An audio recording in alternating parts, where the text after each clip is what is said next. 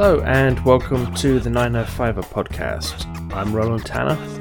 I am Joel McLeod. It's far from the first time, and it certainly won't be the last time. Once again, we're looking today at the Ford government's attack on environmental protections and how it's handing power and financial windfalls to a small number of major developers, who just happen also to be major PC party donors. Last week, Environmental Defence and Democracy Watch formally called for a police investigation into the circumstances surrounding apparent insider information leaks to developers ahead of the announcement of lands being removed from the Greenbelt. Joining us to discuss the nature of the evidence and the implications for both the environment and our democracy if these allegations prove to be true is Tim Gray of Environmental Defence. Tim has over 25 years of experience developing and implementing environmental policy change efforts and has worked with multiple governments across the political spectrum in pursuit of better environmental protections, working both with government and alongside other activists on the front lines of the battles to combat climate change and to defend the environment. Well, hello and welcome Tim Gray from Environmental Defence to the 905er podcast. Thanks so much for joining us today. Thanks for having me.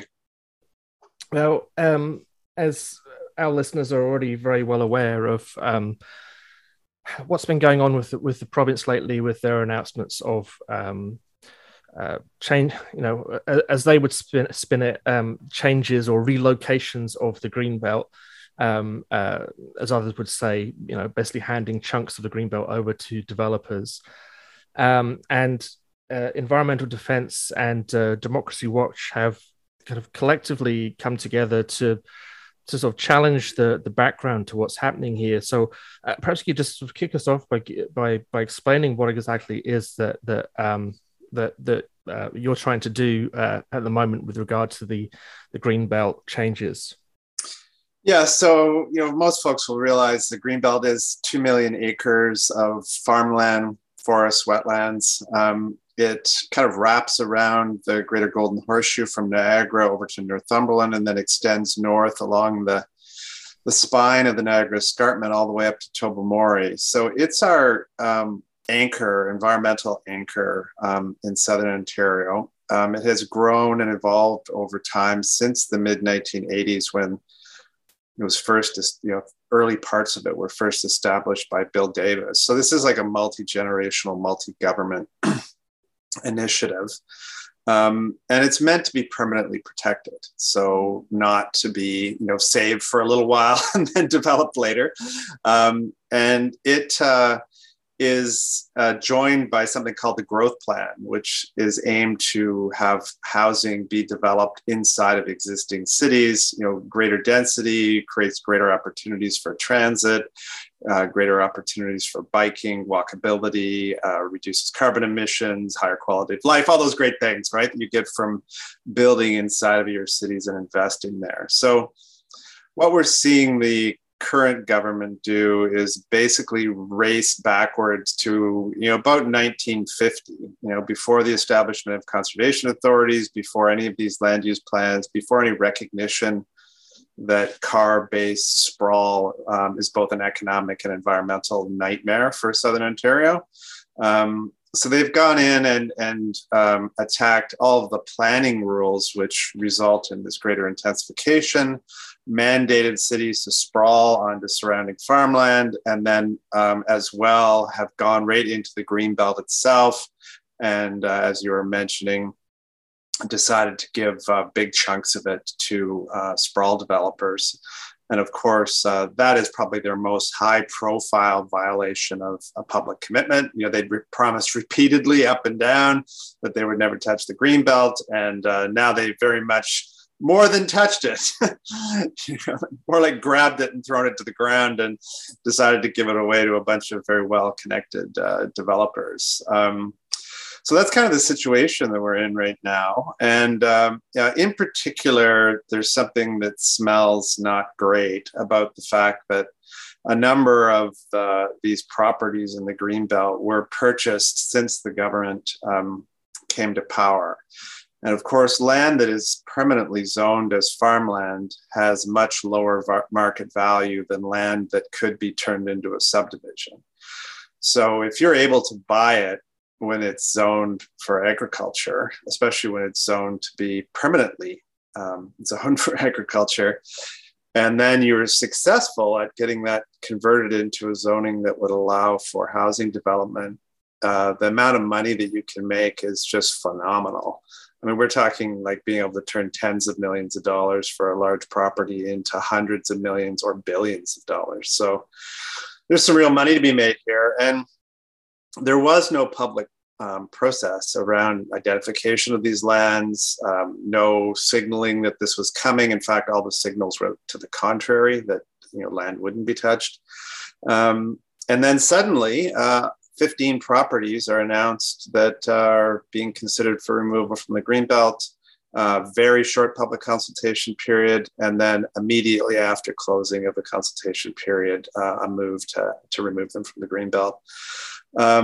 So, the questions that come to mind are like, did these developers know that these lands were going to be removed? If they did know, how is that possible? Did someone in government tell them?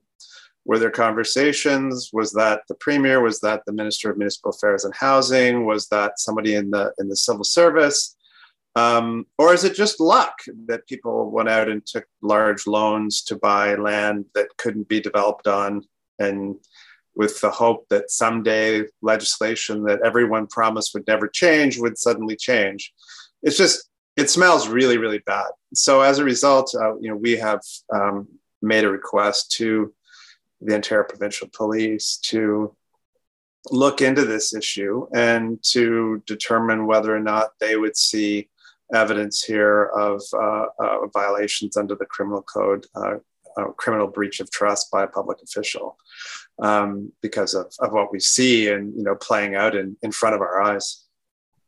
So two things on that. So I mean, you something doesn't smell right here to you. And I think a lot of people are thinking the same thing, is that, it's kind of a chicken and egg problem. How did these businesses strike it so good within a few months of this plan being announced? That's they should be buying lottery tickets if they have that kind of luck. So you're I think people are understand that it's kind of reasonable to say, well, we need to investigate this. Something happened here. What happened? What has been the response from the OPP to your request? Have you heard back that they are opening an investigation? Are they looking into it? What's been the response from the OPP? Yeah, I haven't heard from them yet. I did hear, though, just in the last couple of days that there's a University of Toronto criminal law and constitutional law professor who made a complaint as well, broadly parallel to the one that we put in. And he was interviewed, I think it was on Friday, by the OPP. So I think they're just, going through stuff that they've heard from people that is, has detailed concerns articulated probably in a sequential manner, but I haven't heard from them yet.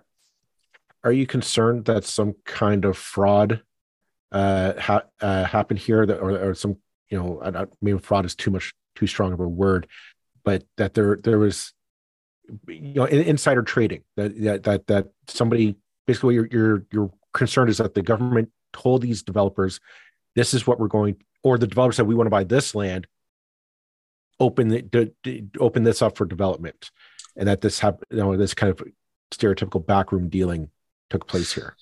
Yeah, I mean, public officials are required to act in the public interest, whether you're an elected official or whether you work for the provincial government. And, this was not done, as far as we can tell, in a way that provided equal opportunity for anybody who owned land in the Greenbelt to take advantage of the possibility of it being rezoned. So there's that aspect of it too. And then for the largest portion of the land removed from the Greenbelt, this is the Duffins Rouge Agricultural Preserve, just on the boundary of Rouge National Park. And it makes up about 70% of all of the land removed. So it's about 5,000 acres. It was protected not just in the Greenbelt, but also by its own legislation, which was revoked in Bill 39 last week. So though that legislation had easements on that forced it to be agriculture forever, legislatively protected, pretty much the highest level of protection you can get, except maybe having it in a national park or something. So and those lands were originally expropriated from farmers back in the early 1970s for the Pickering Airport, if you remember, which never went ahead. And right. Some of those lands ended up in the national park. Some of them are still owned by the federal government in the province. But that 5,000 acre area was deemed to be not likely to be used or not going to be used. So it was returned to farmers, but the province wanted it to stay as farmland. So they legislated easements onto the title. So by removing those, and then subsequently to that, some of the farmers, or most of the farmers, were bought out by by a number of developers, one in particular. But by removing the easement, that land, which was purchased at very low prices as permanent agricultural land, again, has now massive value because now it's going to be developable. And all of that value belonged to the province. That land was sold by the people of Ontario to farmers for farming. And now it's going to be flipped to development. Like, if we really in this province want to build affordable housing, I mean, wouldn't it have made more sense to, if we absolutely have to develop that land for housing, which there's no evidence is true, by the way. But anyway, if we wanted to, if the province decided that we wanted affordable housing, why would you not just expropriate that from the developer at agricultural land values? It would have cost you nothing compared to what it is once it has development rights on it, and built affordable housing on it ourselves. We could have put thousands of homes that were affordable on that land. Probably a bad idea from where it is, but we could have done that. But if we really wanted to have affordable housing, we wanted to put it there, although there's no reason we would put housing there because we should be building them other places and we have lots of land other places. But just from a public interest perspective, if you actually wanted affordable housing to be built and not market housing, which is going to be $2 million per house way out in the middle of nowhere, you would have expropriated those lands back from the developer at agricultural land prices. And then you could have built housing there that was truly affordable. So there's a real loss of public value here by removing those easements and turning that land into something that now has massive, massive value for the developers that own it. You're kind of touching upon a theme that we're seeing here, is that the urgency we're hearing from the province that we need to build housing to meet the demand that's coming our way, which is true, undeniable. We need housing in this province. But the question that everybody has is like, why this plot of land? Why is this land the one that needs to be carved up to meet that housing demand? And I think you touched upon an interesting point, is that if this was about meeting the housing demand, there are more cost-effective ways to do that, right? Rather than just hand it over to developers to say, okay, have at it, build us housing. Like you said, by purchasing this land at a more reasonable rate, and then building affordable housing on it that is more tenable to the people who actually do need the housing, would kind of make a more logical way to go. Because the other thing is, there's no criteria that once they own the land that these developers have to build on it like next year. We're assuming that they buy the land and we're going to start seeing construction next year. Not necessarily. They might sit on it until it's even more valuable.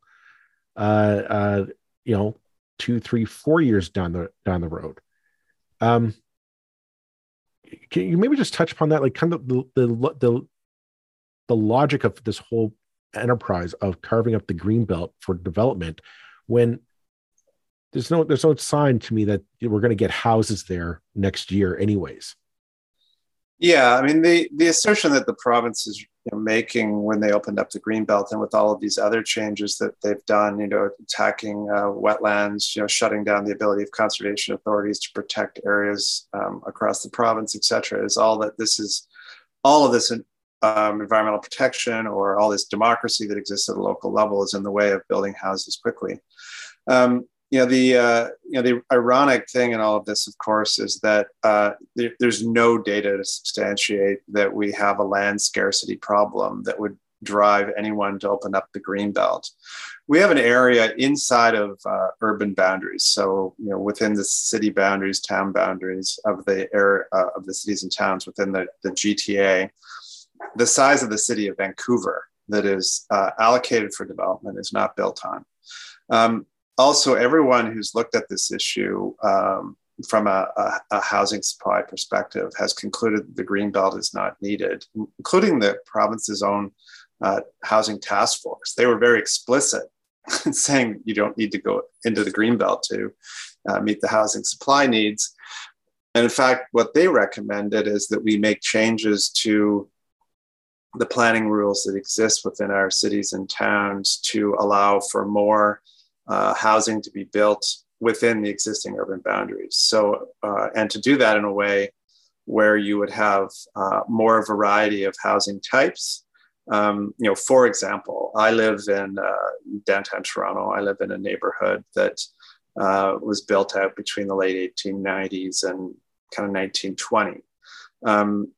We used to build beautiful 10, 12 unit apartment buildings. They're on my street, but we haven't built any since about 1930 because the planning rules just do not allow multi-unit buildings to go into my neighborhood.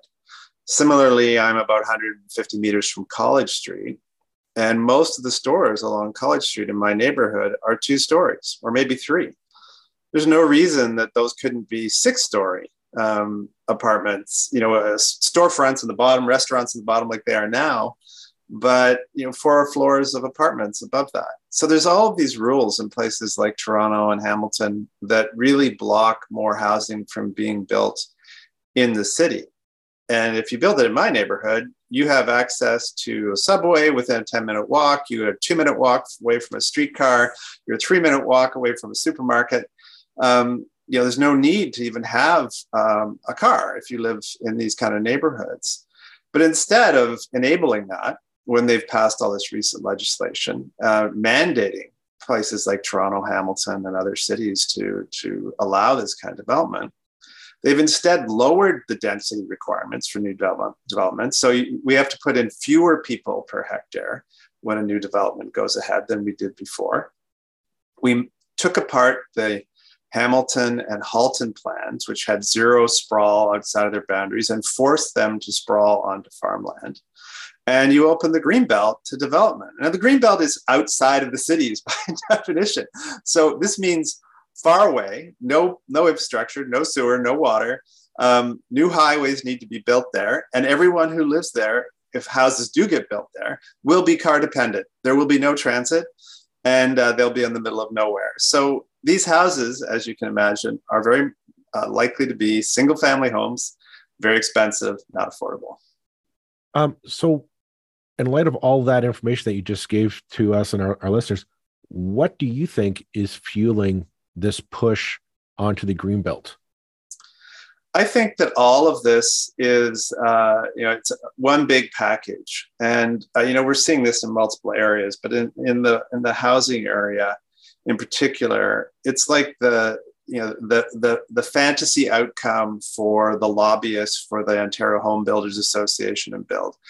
Like these guys, I know all these people. They're always lobbying for their own self-interest. They're industry associations, but most of the time they don't ever actually expect to get what they're asking for, because most governments think, well, that's what you want and you have your view, but we're here to represent the public interest, and we have to balance your demands with what society needs. And in this case, with this government, they just don't care about the public interest. It's whatever the loudest industry developer and industry association wants, they get. And just to underscore that, I think you may have seen some of the comments in the media last week from Build, and they're concerned about how badly the powers of the conservation authorities have been eroded by Bill 23, because now they're concerned that some of the services they rely on are not going to be available anymore because those powers have been stripped from the conservation authorities.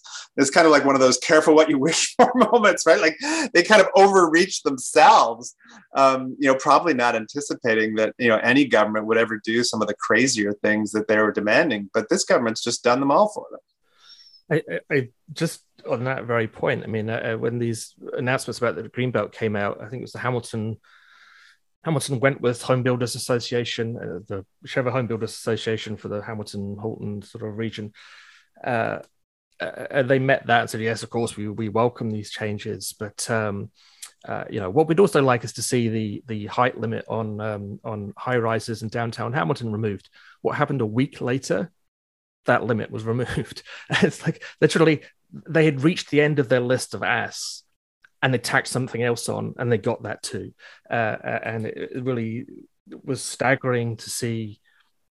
Like you say, I mean, there are so many activist groups, industry groups, pressure groups of whatever kind, and the government's job is to listen to those, and you balance the needs and you move forward according to the demands of the public and of the stakeholders and so forth. And what we have here is just one stakeholder getting everything they want over the last 8 years, but particularly over the last since the election. I mean, why do you think? I mean, is it so obvious? Is it as obvious as certainly I've probably suggested on this podcast in previous weeks as a direct line connection between donors to a political party and industries that get what they want. So in such a clear and unambiguous way. I mean, the connection between a lot of the development industry and the current government in terms of political donations has been well documented and very clear. All of those donations, that are, added up on the Elections Ontario website, et cetera. All of that stuff is legal for sure. I mean, you're not suggesting otherwise, but yeah. So, that is what it is. And, developers and other industries donate to multiple political parties. I mean, I think it goes beyond that. I mean, I think there's a deep sense within this government that, industrial interests, business interests, know best, and that they will advocate for like what's good of society. Unfortunately, that's not true. Businesses are in business to make money. And they're in business to advocate for things that will make them money as quickly as possible to return that money to their shareholders. And that's all fine. That's why we set up corporations. But that doesn't mean that it's in the long-term interests of society to always do exactly what they all want, especially around these issues around planning. We need to look at evidence. We need to look at other societal interests. Like we need clean water. We need clean air. We need to have public transportation systems that service us and allow people to move around effectively. The broader, even economic good of this region is not to be found in catering to businesses that build tract homes on farmland. Like that may be what maximizes their profit, but that doesn't mean that that's what's good even for the rest of the business community in this region. When people are stuck in gridlock, you can't move goods across the region. Everything's polluted. The water supply is no longer clean. And we're massively increasing greenhouse gas emissions. Like there's no economic, social, or environmental future in that view, even if it means short-term profits for the housing industry. Would it be possible obviously traditionally the opposition parties are there to oppose, that's right in the name, and to hold a government to account. At the moment, both of the second place and third place parties, if you like, are leaderless, and only the Greens have a leader actually in the House. But those parties, I guess, could say pretty clearly that, okay, we're going to return that land immediately to the Greenbelt the moment we form a government. And we give warning to the owners of that land and anybody developing on that land that we're going to that's what we're going to do. and that could act as almost as a kind of damper on the market. Do you think that's something that they should be looking at? Absolutely. I think that, given how egregious these changes are, is that it's going to be very important that as we head towards the next election, that the opposition parties commit to repairing the damage to the planning system that the various pieces of legislation that have passed over the last month have done, but also any of these lands that have been removed from the Greenbelt to immediately put them back in and rezone them for agriculture and nature protection as they were. I want to go back to, excuse me, the recent statement of your request for the OPP to investigate what's been going on here. I mean, you've never done this, I think, for any previous government, at least not that I can recall. Would that be correct? That's true. Now, this is going to be a bit of a hypothetical, but I'm trying to impress upon our listeners kind of the seriousness of what you're doing and the unprecedented nature of what you and Democracy Watch are doing here. Say the OPP does investigate what happened here, and they do find what we're concerned about, what we're all worried about, did happen. There was some kind of backroom insider deal, an exchange of quid pro quo, one way or the other, over this deal. In your opinion, how serious of a transgression would that be in the history of this province and perhaps even of the country? Yeah, I'm not a lawyer, never mind a criminal lawyer. So, nor do I know the history of these kind of issues particularly well, because it's, doing this, as you said, is new for us.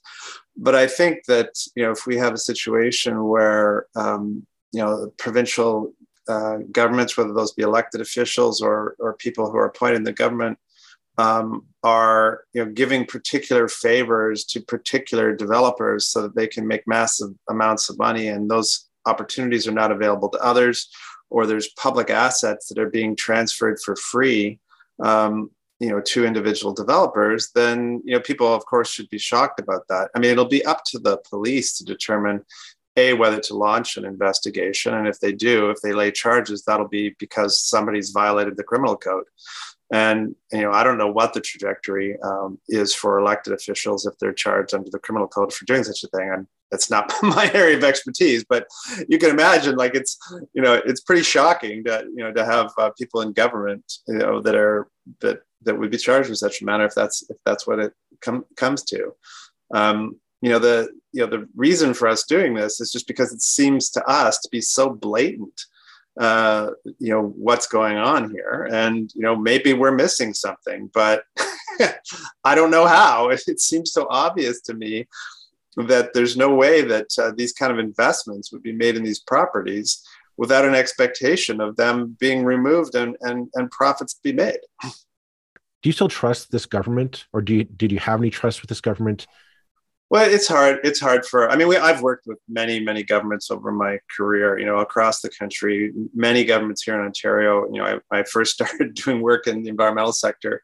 David Peterson was premier, which I guess ages me a bit, but, just at the end of his term, and, including Mike Harris's government and Stephen Harper's government, which are, both on the right end of the political spectrum. And we got good stuff done with them. We didn't always agree with them, but we doubled the park system in Ontario under Mike Harris. I worked on a campaign with two other organizations, and we doubled the size of the park system. When Stephen Harper was prime minister, we did some great work on banning toxic chemicals and expanding the national park system. So, this is the first government that I've ever worked with where there is just no progress on environmental issues. Everything from climate change to land use planning, and just complete fiction about the stuff that they say they're going to do versus what they actually follow up with. And I think the Greenbelt is just kind of like maybe the worst example of how blatant the lies are. I mean, how much clearer could they be that they were never going to touch the Greenbelt? How many videos have you seen circulating around with the premier saying they would never touch the Greenbelt? And then what do? They get elected, and then right in the middle of the municipal election campaign, they come out with a plan to, touch the Greenbelt pretty heavily. So, I mean, it's hard to have trust for someone who lies to you all the time. It's almost the constant kind of stream of bad news. And I'm coming at this from a perspective of thinking that the kind of municipal and housing regulatory field was pretty appalling to start with.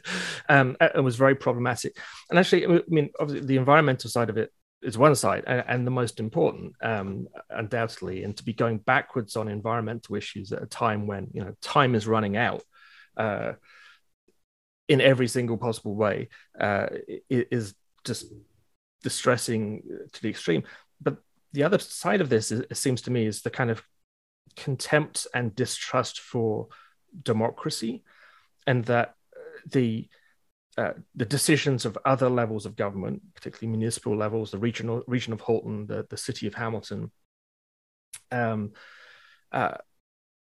it just basically take decisions that are a result of very long consultations, or of far more public consultations and other consultations than actually the province ever took part in, resulting in sort of statements that they weren't going to expand urban boundaries, etc., etc., etc. And just to throw that all in the garbage can seems to speak to me to something else. With regard to kind of this government's view of democracy. And I just wondered if you have any thoughts on that, on the kind of the precedent that this kind of action sets.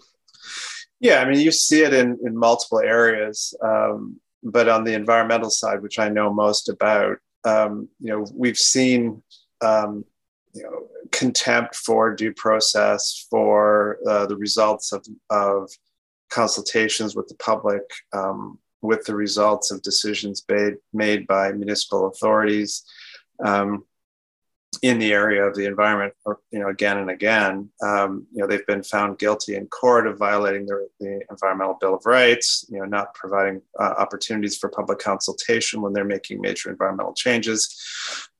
We see very short timelines for consultation, with bills passed before the consultation period even closes. You name it. And, you highlighted what happened in Hamilton and Halton, where, their official plans, which they spent years developing, were just wiped away with no rationale for why those plans were thrown away. So, there really is no sense that the decisions that the public participates in, or where other levels of government are trying to do something that's proactive and positive from an environmental perspective, should be respected in any way. And of course, with municipal governments, unfortunately for them, is that they are, kind of a legislative creature of the province, right? So it's very easy for the provincial government to step in and quash whatever proactive decisions that they're making. I think there is a sense within the development industry that removing the ability of regions and cities to have any say over planning means that they'll just be able to go directly to the province and get, done whatever they want. So that tends to be their preferred approach. But you even see the province battling with the federal government, trying to block progressive environmental action. I mean, it's harder for them because the federal government is not something that they can just quash. They have to fight it out in the courts, but they're trying to do that too. I mean, we're drawing to an end of our time here, but perhaps we could just sort of address in the sort of final seconds. What can our listeners do? I don't think there's any great secret that our audience is probably going to be extremely sympathetic to your kind of perspective by and large. I don't think we have a large audience of developers. We have tried. Yeah, maybe. Well, both sides. Yeah.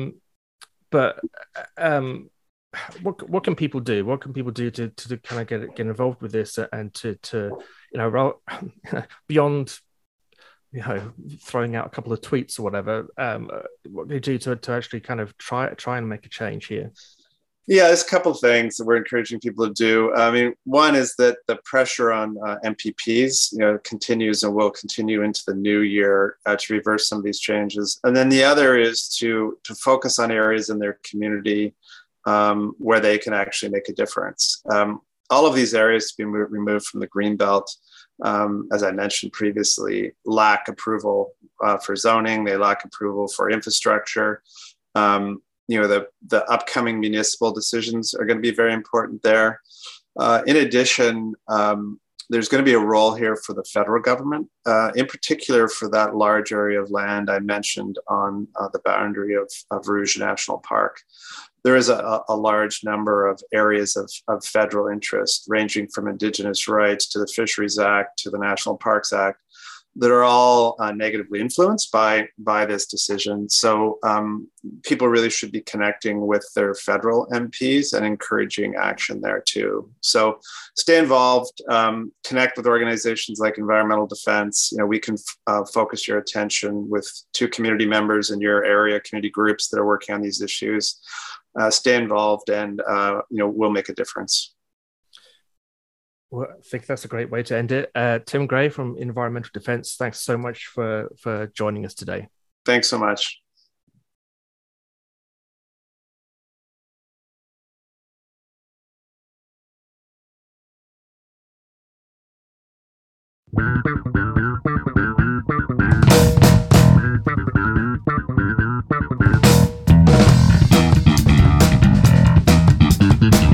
That's it for this episode of the 905er. Thank you for listening. As always, you can send us your feedback, thoughts, and concerns or ideas for future episodes to our email, info@905er.ca. We love to hear from you. You can help us keep the 905er going by financially supporting us through Patreon as well as PayPal. Visit us at 905er.ca and click on the support tab. As well, links are in the show notes for your convenience. Lastly, you can find us on social media. Search for _905er on Facebook, Twitter, Instagram, and LinkedIn. So long for now. See you next time.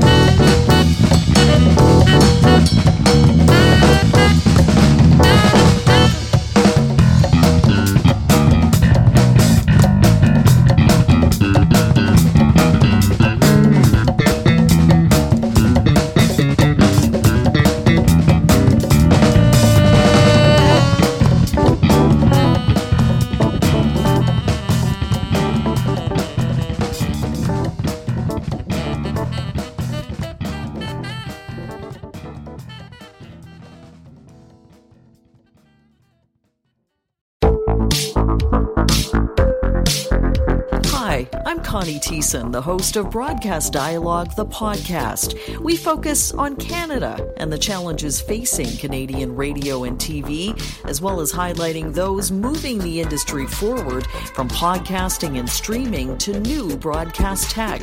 Check us out at broadcastdialogue.com or your favorite podcast app.